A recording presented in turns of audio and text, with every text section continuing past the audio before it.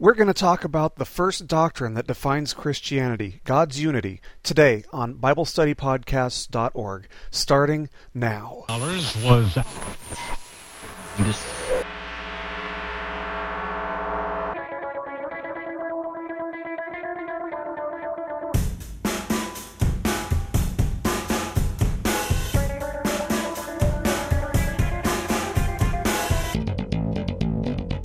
Hello, everybody, and welcome to BibleStudyPodcasts.org.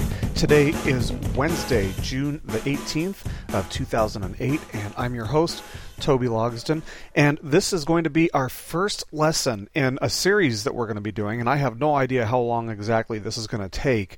It just depends on how much we talk about each of the essentials that we're going through, but that's going to be the title of this series, The Essentials, where we talk about the doctrines that define Christianity and set it apart from other religious systems and philosophies. So anyway, welcome. This is going to be a fun series. I think this is something that you guys are definitely going to enjoy.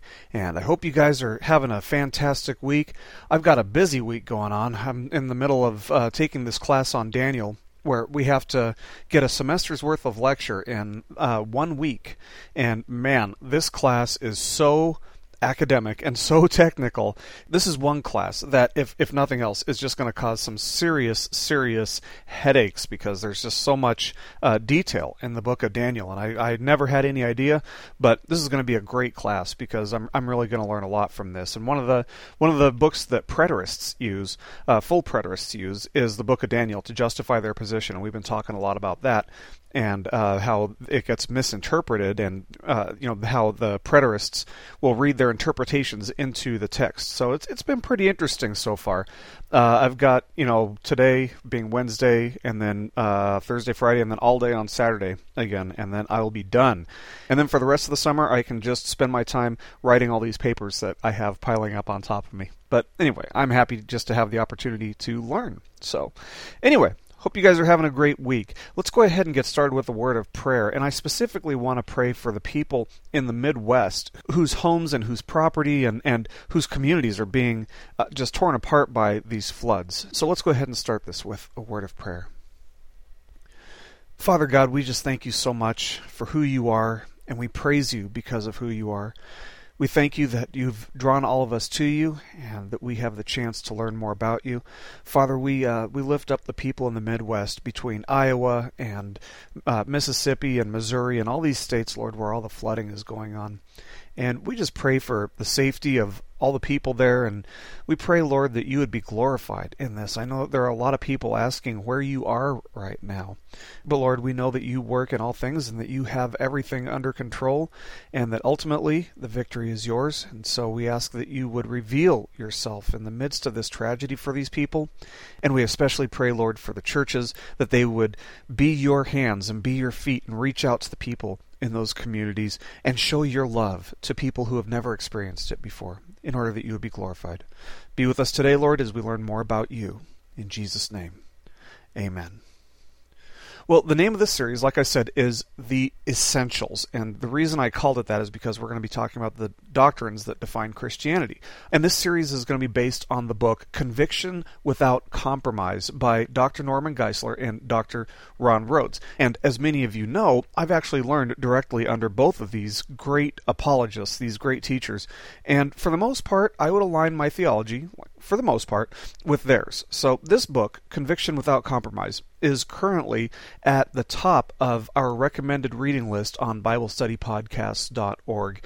And if you haven't picked this book up, let me just really encourage you, strongly encourage you, to get yourself a copy of it. This is really something that every single Christian household should have as a resource. And while I'm going to be going through this book for this study, I should note that I normally won't be nearly as detailed as Dr. Geisler and Dr. Rhodes are.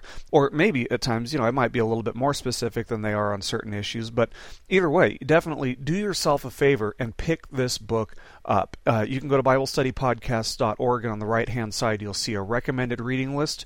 You can order it directly off of our website from Amazon.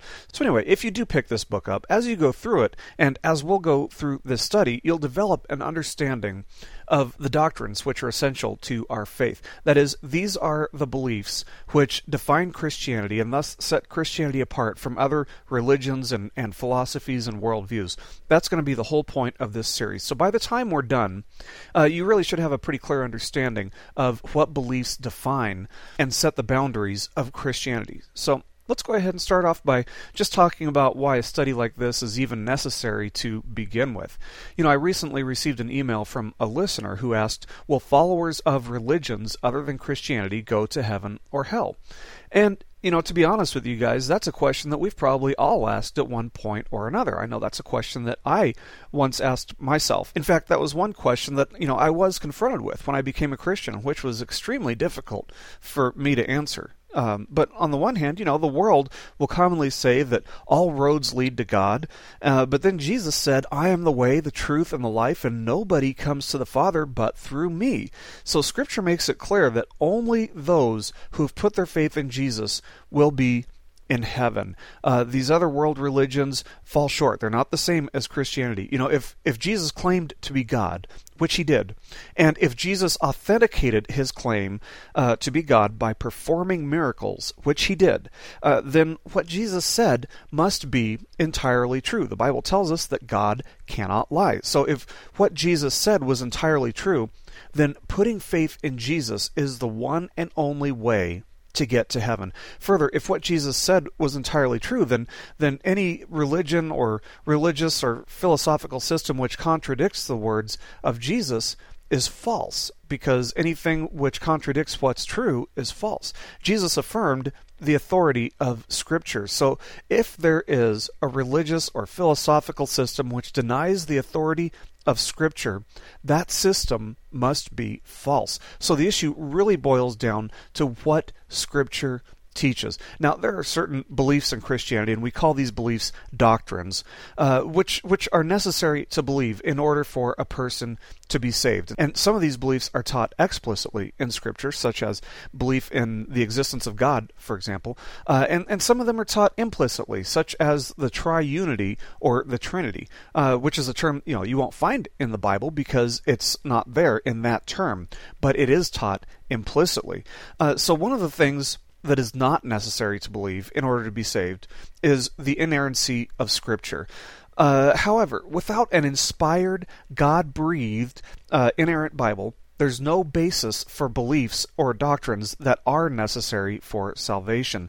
So we will discuss why we believe that the Bible is inerrant at several points throughout this series. So just make sure that you stay tuned for that. We do believe that the Bible is inerrant and infallible, and that's going to be one of the points that we cover as we go along here. Further, in order to correctly understand the inerrant Scriptures, we have to have an interpretive methodology, that is, a hermeneutic, which is both logical and consistent. We have to have a means of interpreting the Bible that is logical and consistent. So many people, when they're reading or studying the Bible, will ask, well, what does this mean to me? Or what does this mean to you? Friends, don't ever ask a question like that when you're studying the Bible. Instead, we should just be asking, what does this mean, period? Or question mark. But anyway, what was the author trying to communicate? Scripture has only one meaning. It doesn't differ from person to person, although we should note that there is a distinction to make between meaning and significance. A passage or a verse can have different significance for different people. For example, a person who has committed adultery will probably find a lot more significance in the narrative that tells of Jesus forgiving the adulterous woman than a person who has not committed adultery will find in that passage. But there is only one true meaning of Scripture. So we'll be using what will be referred to as the essentially literal method of interpretation, which is also known as the literal historical grammatical method of interpretation. Without using a method of interpretation that is literal, a literal method of interpretation, it would be impossible to objectively determine which doctrines define Christianity. And who is really interested in subjective philosophy or theology anyway? We want something objective, something absolute to believe in. And the Bible does give us just that. So there's a saying that Dr. Rhodes and Dr. Geisler use in this book, Conviction Without Compromise, that many of you will probably be familiar with, and that is, in essentials, unity; in non-essentials, liberty; in all things, charity. You know, one of the issues that maybe you've heard me comment on before, and which I've received several emails in regards to, is the position that the King James Version of the Bible is the only legitimate translation that we should be using. And there are a lot of pastors out there who actually believe that, and that's something I believe I answered in the December 2007 question and answer lesson. So go back and listen to that if you haven't listened to that already. But you know, several pastors out there will make this into a divisive issue when it shouldn't be. The translation that a person uses would fall under non-essentials because it's really a method more than a message. It's not a message at all, in fact. It's a means of carrying out a message, and that's why it's a method. But the method that we use to communicate the message is really a non-essential issue. The body of Christ should be united in everything that's essential to our faith and should tolerate diverse opinions on issues that are non-essential. And note that when I say tolerate, I don't mean to say that we should accept those things as being true. I just mean that we want to recognize that it's not an issue that we need to make into a divisive issue that we judge others by. For example, a few years ago when Terry Schiavo was about to be euthanized in Florida, I was on a Christian message board in which some of those who believed that Terry Schiavo should be kept alive felt that anyone who believed that she should be euthanized couldn't be a Christian. And that's a great example of a non-essential issue, because an issue like that doesn't determine whether a person is Christian or not. That's what we're going to be doing in this study. This study is going to help us to make a distinction between the essentials and the non-essentials. So let's go ahead and get started. The first doctrine that we're going to cover should be something that's foundational to the rest of the study or of the series. So in light of this, the first essential that we're going to be discussing is the doctrine of God's unity. Now, when we speak of God's unity, we're saying that God is one being. There aren't two gods or three gods or any gods other than the one true God who created the heavens and the earth. The one God is referred to by several names, however, such as Yahweh, Elohim, Jehovah, I Am, and so on and so forth. And all of these names refer to the one true God. This is what we find throughout Scripture. For example, in Deuteronomy 6:4, we find what is referred to as the Great Shema. Hear, O Israel, the Lord our God, the Lord is one. In Isaiah 44:6, we read, God reveals, quote, I am the first and I am the last. Apart from me, there is no God. And this is reaffirmed in the chapters that follow as well in the book of Isaiah. So the New Testament also affirms that there's only one God. In Ephesians 4:6, Paul tells us that there is one God and Father of all. So necessary to God's unity is also his simplicity.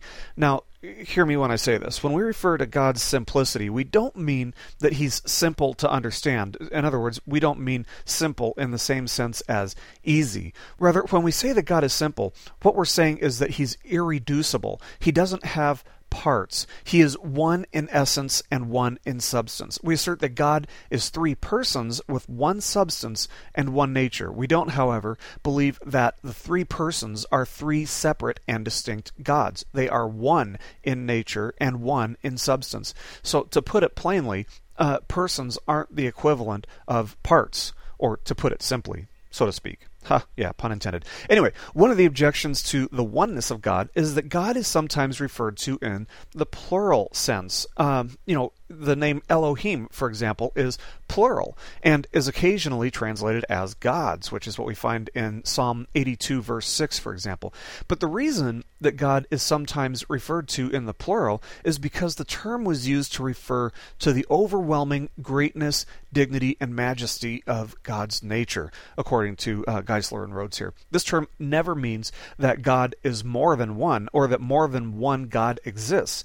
If we take a look at the Hebrew words in the Great Shema, we find that when it says, the Lord our God, the Lord is one, the word used for God here is Elohim.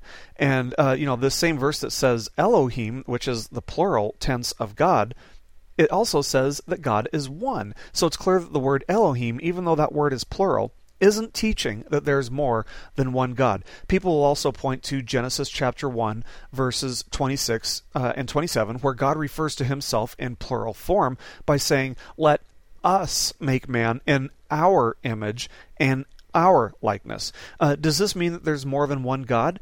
Well, absolutely not, because as we continue reading this passage, it tells us, so God created man in his own image, not their own image, his own image. So this same verse, which uses the plural form, also refers to God in the singular form. Only one God is intended to be implied here. Scripture clearly teaches that there is only one God. You will never find Scripture affirming that there's more than one God. Now, one thing that we'll be doing, we'll be ending each lesson in this series with a discussion of groups and cults and religions and philosophies which deny the essential doctrine that we teach in each one of these lessons. So you can all have some examples of groups which might claim to be spiritual or even Christian, but which teach false doctrine or base their theology on misinterpretations of Scripture.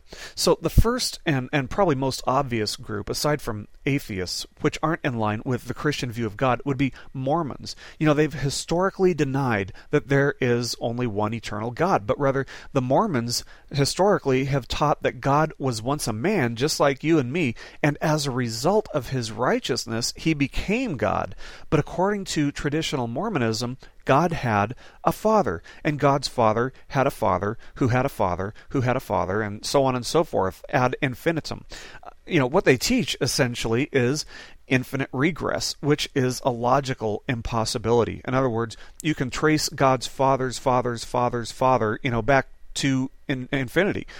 They also teach that if you're righteous enough, you'll be a God with your own universe someday as well. Well, obviously, this is not in line with what Scripture teaches at all. They teach a plurality of gods. And I know that Joel Osteen went on Fox News and affirmed that Mitt Romney, who is a Mormon, he affirmed that Mitt Romney's a Christian. But when he got called out on the issue by the newscaster, Joel Osteen admitted that he has never read anything about Mormonism. He's never even thought about the issue. So, that kind of makes you wonder why he affirmed that Mitt Romney's a Christian if Joel Osteen doesn't even realize that Mitt Romney's religion, Mormonism, traditionally denies the existence of only one God. And for that reason, Mormonism is not a Christian religious system, although there are more problems with Mormonism than that. But this is one that sets them apart from Christianity. The Jehovah's Witnesses also fall into the category of groups which have historically denied the existence of one God. They believe that Jesus was a lesser God. Many of them believe that he was an angel, but they also have taught that he was a lesser God who was created by Jehovah. Jehovah's Witnesses will commonly cite verses like Isaiah 9:6, which refers to the coming Messiah, Jesus, as a mighty God. So they say, well, this verse says that Jesus is a mighty God. But then they ignore the fact that Jehovah is referred to as the same thing in the very next chapter, in chapter 10, verse 21. So for that reason, the Jehovah's Witnesses are not Christians. They deny the unity, the oneness of God. So this is one thing that sets Jehovah's Witnesses outside of the scope of Christianity. Although, again, just like with the Mormons, there are other problems that we'll address as we go along through this study. Many of the false teachers that we see on television these days also deny this doctrine of God's unity. For example, both Benny Hinn and Paul Crouch on TBN, they both teach that when the Bible says that mankind was made in God's image, that means that we're all little gods. Well, this is absolute nonsense. It's no wonder that you'll find so much false theology on TBN. First of all, they commonly deny the essentially literal method of interpretation, and instead what they'll do is they'll allegorize or they'll spiritualize what the Bible says. That is, they look for a meaning behind the words and make it all subjective, especially the word seed. Especially on TBN, you'll find them really, really allegorizing the word seed and finding different meanings behind that word. But, this leads many of the false teachers on TBN and other followers of those teachers to deny the doctrine that there is one God and one God only, because they affirm that being made in the image of God means that we are gods too. But we are not gods, not even with a lowercase g. We're not gods. There's only one God. So anyway, that brings our lesson on God's unity to a close. Be sure to pick up a copy of Conviction Without Compromise before next week's lesson if you get a chance, and read through chapter 3. We'll talk about those essentials next week. This is really a book that I really, really do believe every Christian household should have, because in order to know what's false, we have to know what is true. We have to know what the Bible teaches, what Christianity affirms, in order to know whether a group of people are Christian. How do we know that Mormons are Christian or not? How do we know if Jehovah's Witnesses are Christian or not? Well, we look at what the Bible teaches and what the Bible affirms, and if they line up with it, well, now we know that they're not Christian groups. So this is something that is definitely important for every Christian to understand this material. So anyway, God bless you guys. If you have any questions, feel free to contact me anytime. My email is cleanslate.ministries@hotmail.com. But thank you guys so much for listening today. I hope this is something that you guys are going to get a lot out of.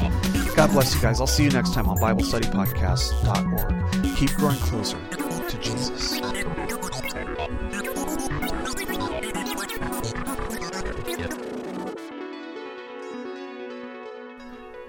This lesson has been brought to you by BibleStudyPodcast.org, a paraministry of Clean Slate Evangelical Ministries, which is a nonprofit, listener-supported ministry based in Monroe, North Carolina. While our desire is that your primary giving be done with your local church, if the Lord is leading you to support our ministry, we do depend on your support to keep our ministry going and growing. If you feel the Lord calling you to support our ministry, you can go to BibleStudyPodcast.org and click on support on the right-hand side. You can make a tax-deductible donation from there. By doing so, you'll be helping us to reach multitudes of people each and every month from around the world who, just like yourself, desire to find answers and meaning in Scripture.